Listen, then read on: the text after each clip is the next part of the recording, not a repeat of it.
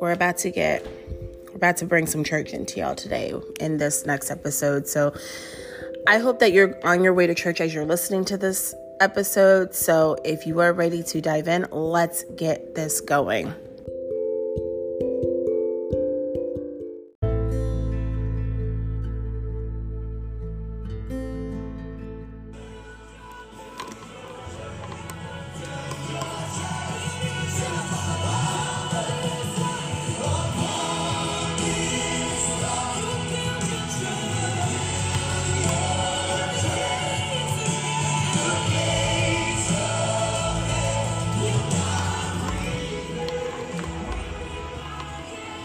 Psalm 30, verses 1 and 2. I will exalt you, Lord, because you have lifted me up and have not allowed my enemies to triumph over me. Lord, my God, I cried to you for help, and you healed me. And then Psalm 30, 12, so that I can sing to you and not be silent. Lord, my God, I will praise you forever. Guys, it's time that we become worship singers. We need to get our worship on. When was the last time you took some worship music on and just sang and just gave God praise in your living room? Gave God praise in your car? I don't care where it is. When was the last time you put on some worship music and just felt the Holy Spirit just stir in your heart and in your mind? I make it my absolute mission every single morning. I don't care if it's for 5 minutes, 10 minutes, 15, 20, 30 minutes. Your girl is putting on that worship music and we're giving God praise. Do you realize that is a love letter to God when you give him that praise and worship? That is a love letter. That is a thank you to him when you do that.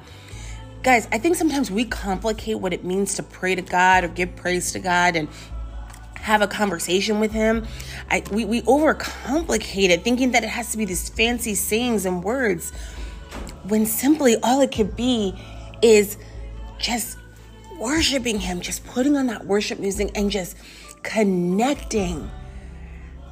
It's time that we feel our hearts stir and our souls just be powerful at what he can do. Oh my gosh, when I see such a difference in how my day goes when I just hear that worship music. And don't get me started on how it is when, that worship music is playing at church on Sundays. It is a whole different animal. Something about that worship on Sunday. I mean, it hits different, but even still, I go on YouTube. I put on that worship music, whether it's Maverick City's been hitting different. I don't know what it is about Maverick City, but man, they have been hitting different. If you have not heard Maverick City, I encourage you to do that. Definitely listen to their newest album, Old Church Basement. I mean, just every single song that they have on that album, it just, oh my gosh, stirs. It brings out emotions that I didn't realize were there. But guys, it is time we become worship leaders. The book of Psalms just has so much about giving him praise.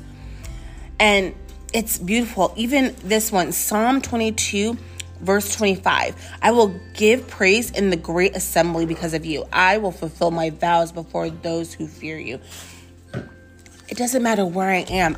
I'm going to give praise. That's what you need to do. Give praise. Psalm 25. Let us shout for joy at your victory and lift the banner of the name of our God. May the Lord fulfill all your requests. You realize that when you start worshiping, giving praise and giving him all that glory, your answers, it may not be at the answers that you want at that moment. It may not be in your timing, but his timing is impeccable. And when you start worshiping, giving him praise, man, you will see God move mountains. You will hear God's voice. I've heard so many people say, oh my gosh, I can't hear the voice of God. I can't hear God speak to me. Is he listening to my prayers? Is he listening to what I'm asking for? He hears you. He's hearing you, but he wants you to come to your knees, come before him. But first, give him praise. Are you just asking him for things like a genie, or are you giving him gratitude first before anything? I'm making sure that I'm doing my best to make sure I am always giving him gratitude and glory. I try my best to not just come to him in my times of needs or when I need something in quotation marks. I'm making sure I'm giving him thanks. When I look at the sun, sometimes I will just stand outside and look at the sky, when me and the kids are getting ready to go to school, and I'm just like, wow, look at God's beauty. Look at God. Look at him do what he does. It's beautiful. If you have not taken the time to look at the sunrise, if you listen to my last episode, I believe I mentioned that. If you have not taken the time to look at the sky and look at the beautiful painting God has created for you, it's time you do that. My goodness, I don't know how you cannot give praise and worship him when you look at that sky. It's beautiful. It's amazing. Let's become worship leaders. Let's worship. And I think sometimes we think, oh, well, I don't do what, the people at my church do, or I don't sing as well as that person. Who cares? Just worship. He doesn't care what you sound like. He just wants you to worship him. He just wants you to sing his praise and his joy. It does not matter what you sound like. God wants you to come as you are. Come as you are. Watch him do the unthinkable with you. Watch him use you for his glory. Watch him use you to lead others. Stop using that fear of, well, I can't do that because I don't sound like such and such, or I don't look like so and so. He wants you to come as you are.